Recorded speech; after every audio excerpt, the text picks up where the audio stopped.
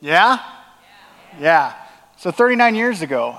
And it's so easy to look back on 39 years ago and say, that's so great that they had the courage and the faith to step out and actually do what God called them to do and plant this church and run on the fumes of that.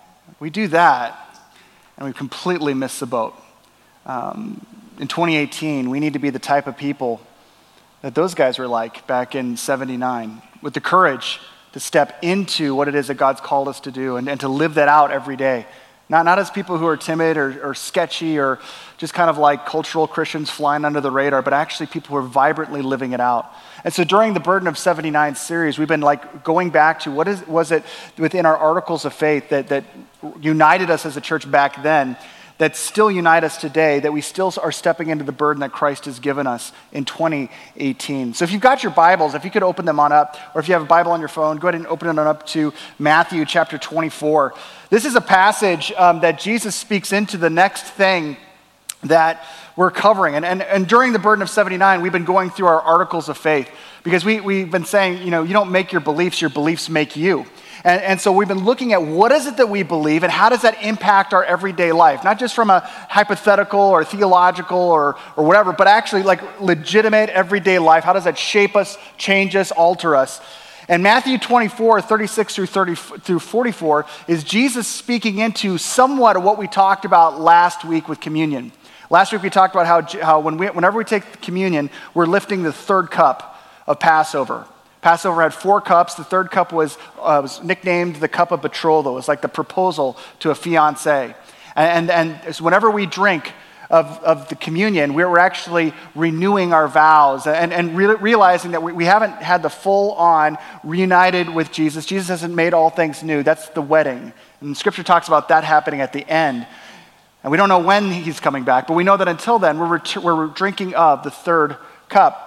We talked about how Jesus used with his disciples a Jewish metaphor of a kid who goes and proposes to his fiancée with the cup of betrothal, and once she says yes, he books it back home because he's got to build the house, and it was always an extension of the father's property, and he'd build, but he didn't get to say, "Whew, we're done. I can go get married now." Only the dad could sign off on that. The dad was the final inspector and said, "Okay, this house will kill nobody, and so you can occupy this place," and would give the occupancy permit, and then that guy would go and find the girl, and they would actually have that huge wedding where they would drink of the fourth cup, the cup of the wedding.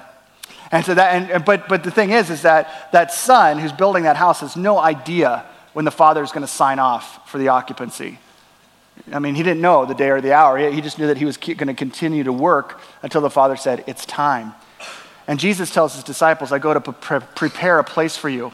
In my Father's house, there's many rooms. If it wasn't so, I would have told you that." And he also steps in chapter 24 of Matthew with this. This is before the cross. Words that would have meant so much more after the cross. And once the disciples are like, "Oh, now I get it," we get a chance to read today with perspective. So if you could stand as we read Matthew chapter 24. "But about that day or hour," Jesus is talking about his return, "about that day or hour, no one knows, not even the angels in heaven, nor the Son, but only the Father. As it was in the days of Noah, so it will be in the coming days of the Son of Man. For in the days before the flood, people were eating and drinking, marrying and giving in marriage, up to the day Noah entered the ark.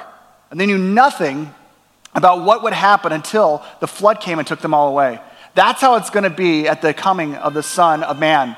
2 men will be in the field. One will be taken and the other left. 2 women will be grinding with a handmill. One will be taken and the other left. Therefore, keep watch, because you do not know on what day the Lord will come. But understand this, if the owner of the house had known at what time of night the thief was coming, he would have kept watch and would have not let his house be broken into. So you also must be ready, because the Son of Man will come at an hour when you do not expect him. Who then is the faithful and wise servant, whom the master has put in charge of the servants of his household to give them their food at the proper time? It will be good for that servant whose master finds him doing so when he returns. Truly I tell you, he will put him in charge of all of his possessions. But suppose that a servant is wicked and says to himself, 'My master is staying away a long time.' And he then begins to beat his fellow servants and to eat and drink with drunkards The master of that servant will come on a day when he does not expect him, and an hour he's not aware of. This is the word of the Lord. Please be seated. Matthew speaks into this, or Matthew records Jesus speaking into the question that we have before us today, which is, when will Jesus return? And what should I do until then? And honestly, if you were paying attention at all to what Jesus said, we know that 50% of this question is already answered. When will Jesus return? Yeah, that's exactly right. We don't know. You're like, I missed it. We don't know. Jesus said even he doesn't know. And so we don't know. We don't know when Jesus is going to return. But the question that's before us is how I should live now, what I should do until then. And the thing is that if this was just a religious question, that'd be one thing. If it was just like, okay, let's get a bunch of Christians together, because talking about the end of the world is what Christians do, because we talk about Jesus returning and stuff, that'd be one thing. But it's not just a Christian thing. In fact, everybody, whether you're a Christian or an atheist, thinks about the end of the world. Every religion, every human being thinks about the end of the world. Our culture thinks about the end of the world. Like our culture describes the end of the world coming by way of a man-made ecological disaster, like extreme climate change, or something that takes place within the climate that man kind of triggered, or some type of catastrophic natural disaster, like an asteroid, or maybe the sun exploding, or some type of world-ending war where humanity turns upon itself, and all of a sudden the world is ended because of mankind, because of humanity. But culture doesn't just do that in film. Science speaks into this as well. Science similarly says the end of the world is coming. And it's going to come by way of a man-made ecological disaster like extreme climate change, or perhaps a catastrophic disaster like the sun blowing up in 4 to 5 billion years, or some type of asteroid hitting the earth, or more likely, a world-ending war. This is actually what many scientists believe is far more probable, or at least far more imminent for us to be worried about, is that the world is going to come to an end because of our own hand, because of mankind is going to ultimately turn upon itself. But it's okay.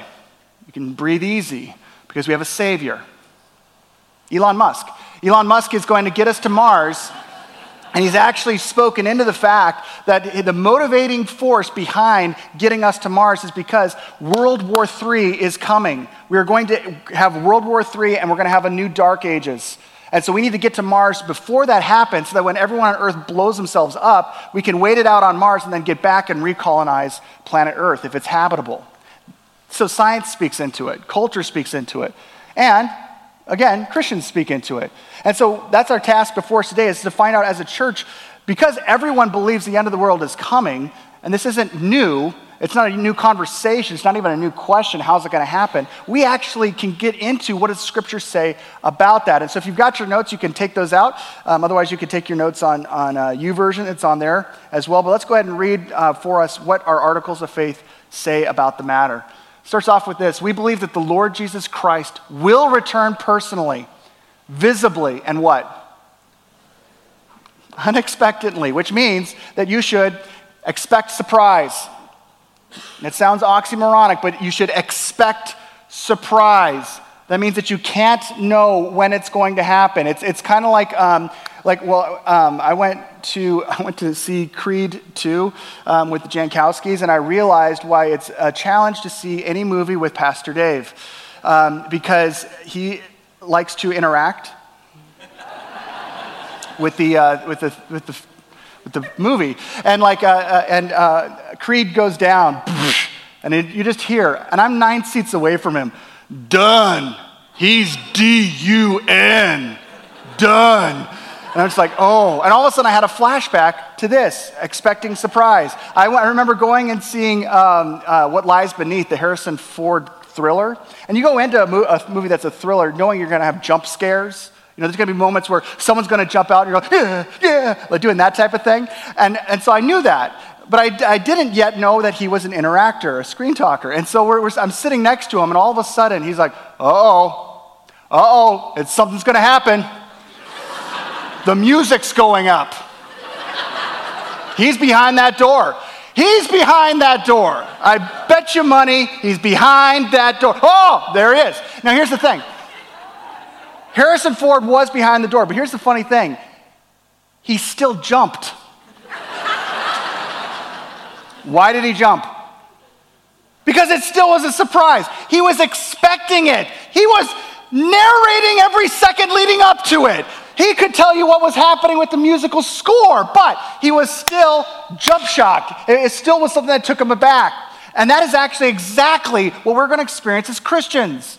When Jesus comes back, the scripture says that he's going to come back upon the clouds, which is an indicator for anyone who had a Jewish backdrop to know God is present in this. God was present in the clouds when God was guiding the Hebrews through the wilderness.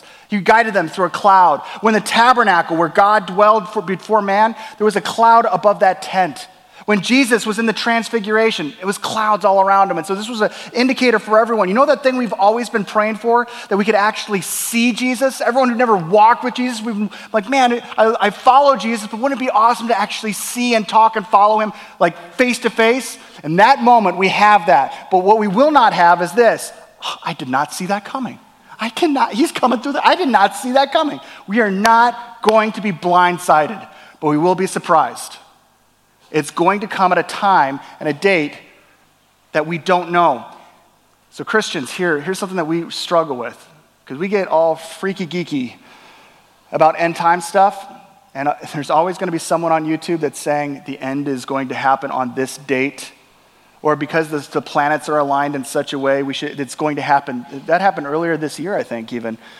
If anyone tells you, I know the time or date, say, no, you don't. If they're saying, no, but I'm selling a book, oh, then you really don't know. Okay? Go the opposite direction. Why? Because Jesus himself says, but about the day and the hour, no one knows, not even the angels in heaven, nor the Son, but only the Father. I've talked about this before, but back in 2011, there was this this is like before 2012 in the Mayan calendar, but a year before, there was this guy named Harold Camping who said that the world was going to end on May 21st, 2011.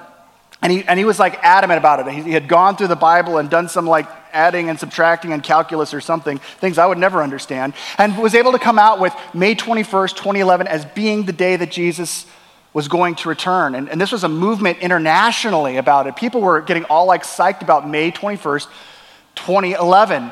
And it just offended me so greatly to see things like wecanknow.com, to which I wanted to just launch a new website, noyoucan't.com. And I was so frustrated with Harold Camping, because I'm like, look, Harold, you're saying you know when Jesus is going to return? When Jesus says Jesus doesn't know when he's going to return? How do you know more than Christ? So I called the radio station, because Harold Camping, it was just a radio station that he was putting out all this, that he was getting everyone psyched up about Jesus returning on May 21st, 2011. I wanted to know if they were really serious about this. And so I asked the person, I got through some representative in the company, I said, so you're for real, May 21st, 2011 of this year, Jesus is coming back? Oh yes. You're all in on that, for real? Oh yes, absolutely. We completely believe what Harold Camping is saying on this. Really? Like, you want to take a faith step in that? Oh, we're already taking faith steps in that. I'm like, great, I got another one for you. You guys are a radio station. You have some awesome sound equipment. I want you to donate to Manuka Bible Church all of your soundboards, because after the 21st, you ain't going to need it, because you're going to be gone. But I'm confident of the fact that we're still going to be here. So why don't you take a faith step? We could do this legally, and we get like some lawyer to sign off on this, and you guys can donate out your sound equipment to Manuka Bible Church, the church that will be left behind. And they said, we can't do that. And I said, no, you can't. Of course you can't. And the reason they can't is because they knew in their heart of hearts that Jesus was right, that you can't know the time or date. But we should live in expectation that he is going. We don't know when it's going to happen, but it could happen today. We have no idea. The second part is this. The dead will be raised. Once Jesus returns, the dead will be raised, and Christ will judge all people in righteousness. Now, there's a word right there that we absolutely love. Judge. Everyone loves to be judged. All of us. I'm sure it's happened to you. You've come home from work or from school, and your parents or your spouse or someone asks you, so how was today? Oh, it was amazing. Everybody judged me. Like everybody. Why don't we like being judged? We don't like being judged because we're like, who are you? Who are you to judge me? Because the person that's judging us is a fractured, broken person just like us. So get off your pedestal. You have no right to judge me. But this is not being judged by another human. The dead will be raised, and Christ will judge people in what? In righteousness. He's the only one who's got the caliber and the holiness and the justice and the righteousness to judge you, and you know, that was right. That was right. And so for Christians, our new favorite word is going to be judgment. Jesus is going to come back, and it's going to be like, I'm so grateful for judgment. For a Christian, judgment is going to be good. You know what it's like when you finish finals? Or if you've known anyone that's taken the bar exam, when they're done with that, they're turning in their papers to be judged, but they're so relieved. They don't know what they got, they have no clue, but they're just like, it's over. It's done. It's done. When Jesus returns and judges in righteousness, all the pain, all the trial, all the tests, all of it is done. And for Christians, it's not a judgment of have you done enough, because enough has already been done by Jesus. When people think of the end of the world, they think of judgment, but before judgment is the final battle. Like a lot of times when people think of, what's another word for the end of the world? A lot of people would use the word Armageddon, right? Well, let's go to that. Armageddon.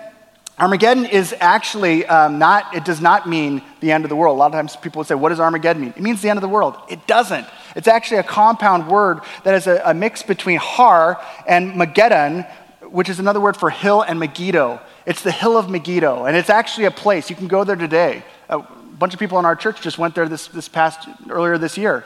It's this military fortress upon military fortress upon military fortress that's at this crossroads of this superhighway where all these battles were taking place. It was the checkout point right above the Valley of Jezreel. So many battles have taken place throughout history at the Valley of Jezreel that they say that the crops of Jezreel were watered by the blood of the fallen. So many.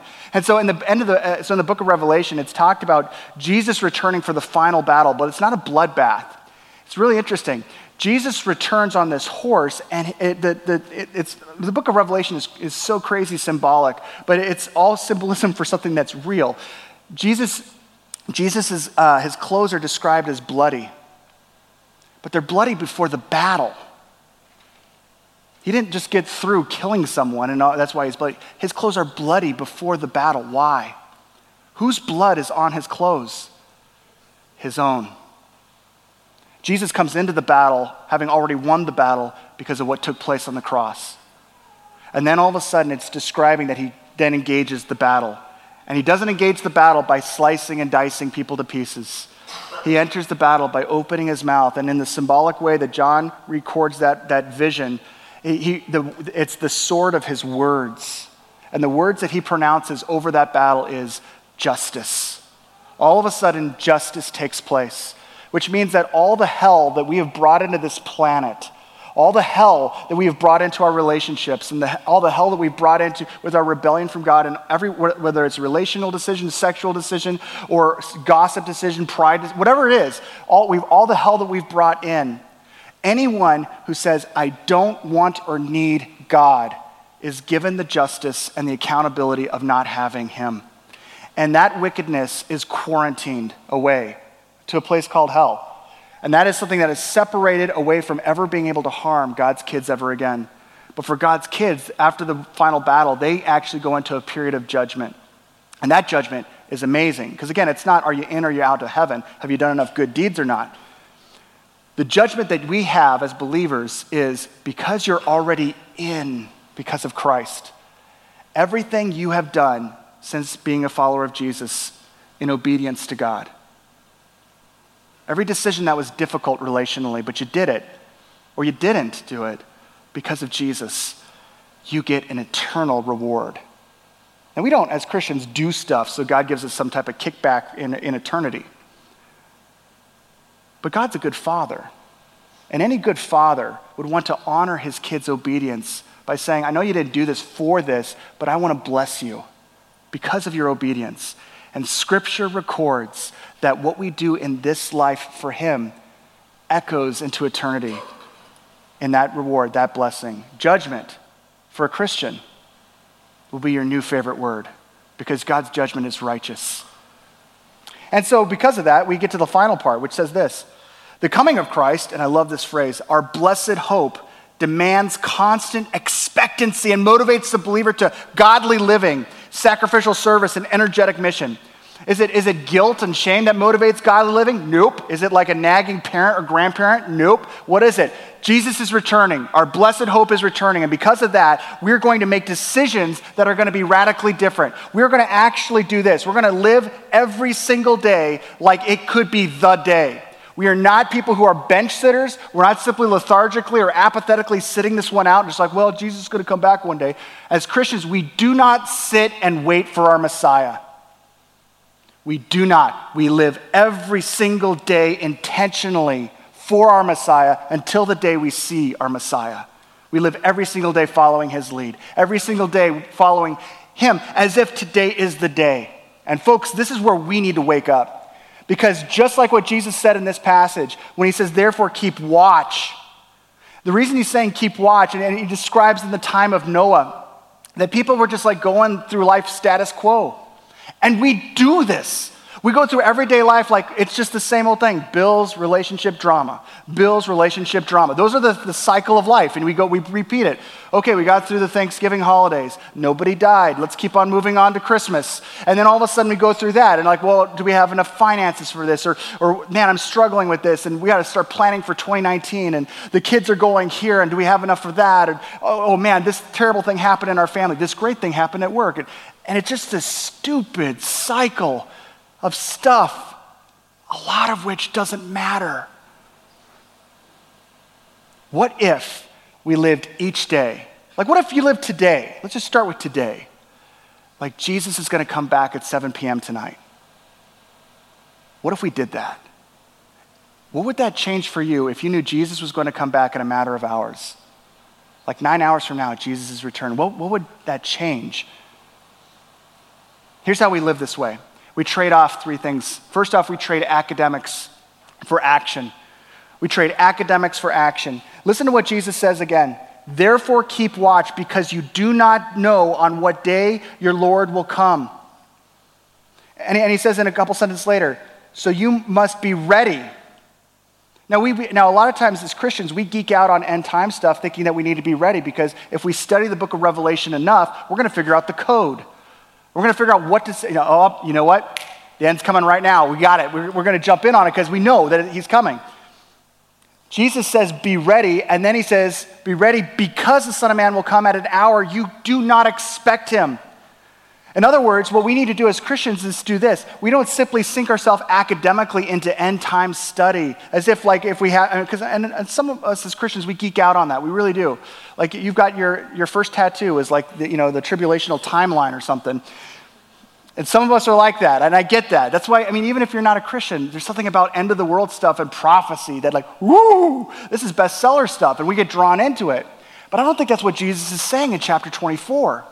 Jesus is saying in chapter 24, be ready, study my word, but you're not going to figure out when I'm coming. Live each day. Not simply academically knowing, but each day in action, living out the action steps of that. That word blessed hope is so important because in Titus it says this. This teaches us to say no to ungodliness and worldly passions and to live self-controlled, upright, and godly lives in this present age while we wait for the blessed hope, the appearing of the glory of our great God and Savior Jesus Christ, who gave himself for us to redeem us from all wickedness. And so the way that we don't simply academically know Jesus is going to return. We're living each day that way. My home state of California has experienced, if you've paid attention to the news at all, experienced absolute calamity, especially in Paradise, California. It's a town that just got taken out, and this massive firestorm came through and just barreled through and took out neighborhoods upon neighborhoods upon neighborhoods. There's like 80 plus people known dead and hundreds still missing as they're combing through the rubble trying to find any survivors or to recover the bodies of the fallen. The tragedy of this is not just what happened. The tragedy of this is what took place 10 years ago in Paradise, because a fire came right up to Paradise and stopped. And that woke up all of the leaders in Paradise and all the residents in Paradise to say, we need to be ready for when this happens again. So they pumped in a bunch of money to try to come up with evacuation plans, to know how to handle it, to know how to get out. Everyone was told to have a go bag, things that you could just you put and you're ready to go. If an earthquake happens or a fire happens, it's not if it's going to happen, when it happens, we'll be ready to go and we can evacuate in an orderly fashion. And that didn't happen in 2018. Over time, people forgot. Over time, people were thinking about their kids going off to college and Thanksgiving and family drama, and they were thinking about Super Bowl, and they were thinking about what movies were out, and thinking about what their friends are going to do. Did he break up with me? Did he not? They were thinking about these things. What they weren't thinking about is the imminent fire that was coming their way in a matter of months. And then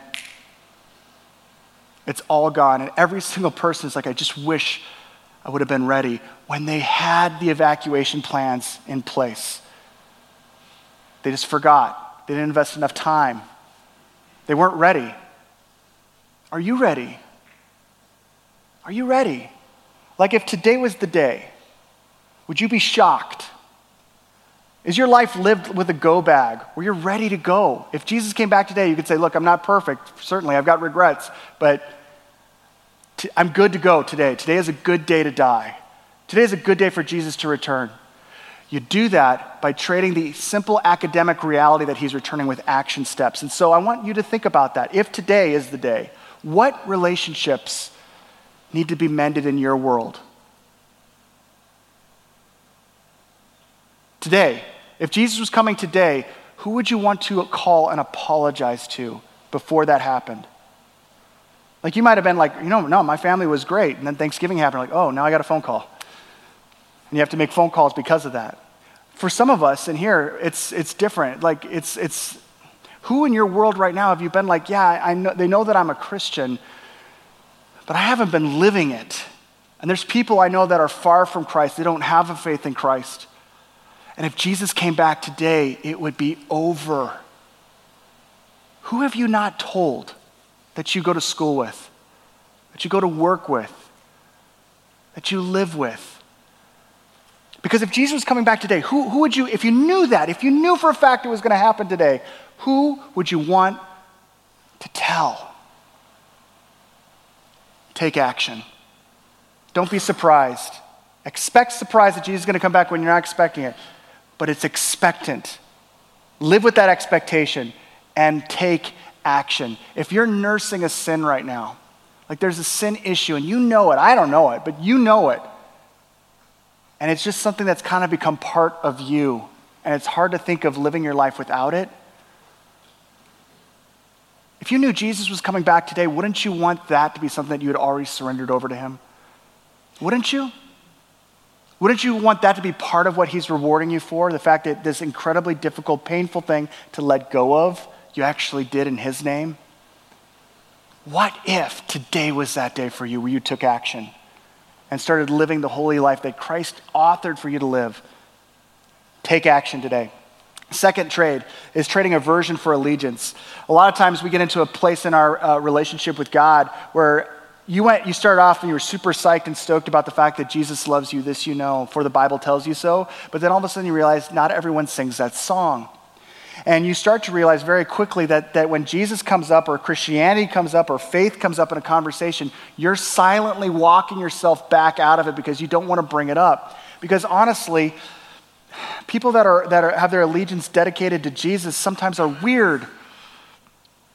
And so for you, it's been something where you've had more of an aversion for Christ, and honestly, even saying that you're a Christian seems awkward. The end of the Bible, in the book of Revelation, there's this thing that everyone, even if you're not a Christian, knows about, and it's the number 666, especially if you liked 80s metal band. 666 is all over it. So 666 is something that is the mark of the beast, and everyone's like, what does it mean? And in the mark of the beast, it's something, where do you get the mark of the beast? What two places? Forehead and on your wrist or your hand somewhere, right? And so Christians are like, they're really, really terrified about, Christians used to be terrified of barcodes on food, like, Frosted Flakes has a barcode. It's a mark of the beast. I got a Visa.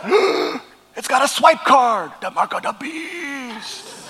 I don't use a key to get into my hotel room. They gave me a card. I'd go, break, and the door opens. Mark of the beast. And people were freaked out that I'm going to somehow inadvertently take 666 as the mark of the beast. Or I know what they're going to do. They're going to insert it into my hand or put it on my forehead. No. The mark of the beast in the book of Revelation is actually an allusion to what's taking place in Daniel's prophecy. He talks about there being two beasts that are occupying the world powers. And it's basically the beast of military might and the economic propaganda machine that deifies military might. Basically, in the end of the Bible, you've got this picture of a governmental system that says, we don't need your God, we don't need your Savior, we are self-sufficient, we are God, and the propaganda machine that supports that. 666, the mark of the beast, is saying, those two places that you're receiving them, it's saying what we control are your thoughts and your actions. Your actions and your thoughts are given in allegiance to us, the military might, the powerful world system. And in the time of the writing of that vision, that when John received that vision, John speaks Hebrew and Greek. And Hebrew, oftentimes they would use the numeric value of each of the letters to spell out something. 666, the numeric value of that comes up with Nero Caesar, who was the military might, superpower of the world at the time that was the biggest threat to Christianity, who said, you bow before Caesar, you bow before me. And Christians said, we'd rather die because you are not Lord Caesar, Jesus is Lord. And so their statement was, I am not dedicating my allegiance, my thoughts or my actions to you. My dedication to my allegiance is to God. And again, John is writing a group of people who understand the Hebrew significance of the forehead and the hand. 666 is an anti-Shema. The Shema is the prayer in the Old Testament, the prayer of allegiance to God, dedicating all thoughts and actions to him. Hear, O Israel, the Lord our God, the Lord is one. And in that passage, it talks about taking these truths and binding them around your hand and putting them on your forehead. Why? So that people would wear funky things on their hands and their forehead? People do to this day if you're ultra-Orthodox Jewish. But what he was saying is, God is the one who our thoughts and the works of our hands is dedicated. Our allegiance is to him. And so basically the way that we trade aversion for allegiance is simply saying this, is because what John is talking about is not just a first century thing with Nero, it's a second century thing and a third century thing and a 21st century thing. We will always be in a system, whether it's governmental or it's your school government, or it's your friend group, or it's the people you hang with in your community, it's your whatever, that says we are self-sufficient, we do not need Christ, we do not need God, we don't need you. And you need to, if you're going to do life, you need to do life in such a way that bows to materialism, that bows to the superpower of consumerism, that bows to military might. To which the Christian says, nope, not going to do it. My allegiance, my thoughts, and my actions aren't enslaved to your world system. Not the mark of the beast, 666. My allegiance is to the one true God. Live that out. Live out the prayer of the Shema every day. Trade aversion for Jesus with bits and steps of allegiance. You do this by simply stepping into your systems, starting with your closest relationships, and say, I want to show my allegiance to Jesus versus my allegiance to how everyone else does stuff apart from Jesus, starting with my closest relationships.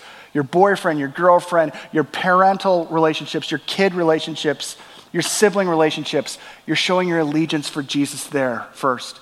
And then let that go out to where you work, where you go to school, the people you hang with. Let the allegiance to Jesus start small and keep on building so you're proud that you're connected to Christ. No matter what people say. And they're going to say weird things about you. That's okay. But you're proud of your allegiance to Jesus because he could be coming back today.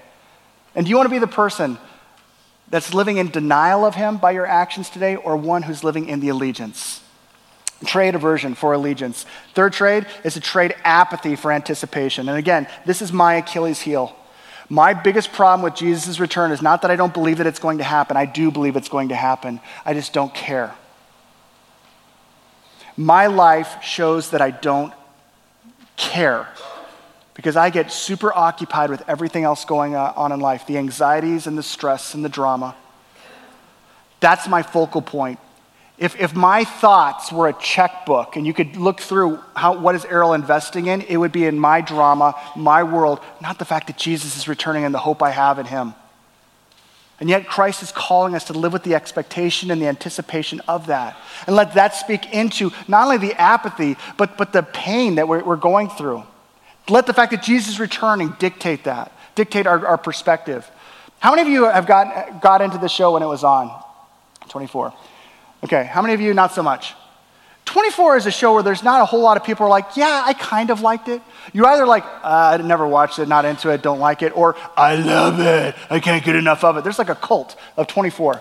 And it's like people who, like a lot of shows, it was designed that if you had it on DVD or you're watching it streaming, you got to the end of one, you're like, okay, just one more. Which led to 8 more. To the point where you're living in your house 24 hours a day, watching the season of 24. 24 is where Jack Bauer is trying to save the world in 24 hours, and he does so like 8 times throughout the season. And every show is like, it's got this ticking time clock. And Francis Chan talks about this. He's a pastor and writer, and he talked about how he really liked the first season, but he didn't have cable and he didn't have television really, and so he couldn't watch the second season. And everyone was on like third or fourth season. So someone bought him season 2 on DVD, and so he's watching season 2, and he was like getting really into it. And he was the type of guy who's like getting super intense, like Jack Bauer is gonna die. And there's this one storyline in the show where the Secretary of State is held hostage by these terrorists at this undisclosed location. No one knows where they are. And it also has the Secretary of State's daughter, which is Jack Bauer's girlfriend, and no one can find him. But Jack Bauer can find him because he's Kiefer Sutherland. He can do this. And he figures out all the clues, and he gets there, and finally he finds the location, and he calls up the government, and he's like, okay, we need to send backup. I know where they are. They're like, okay, we'll be there in 5 minutes. We don't have 5 minutes. They'll be dead in 5 minutes. I'm going in alone. And Francis Chan's like, no, don't do it, Jack. You're going to die. There's like 100 guys back there. You can't kill them all. There's no way possible that you're going to make this happen. And then all of a sudden, as the anxiety is building and he's nearing like having a stroke as he's watching 24, what's going to happen with Jack Bauer? It occurs to him, this is season 2. There's a 3rd season.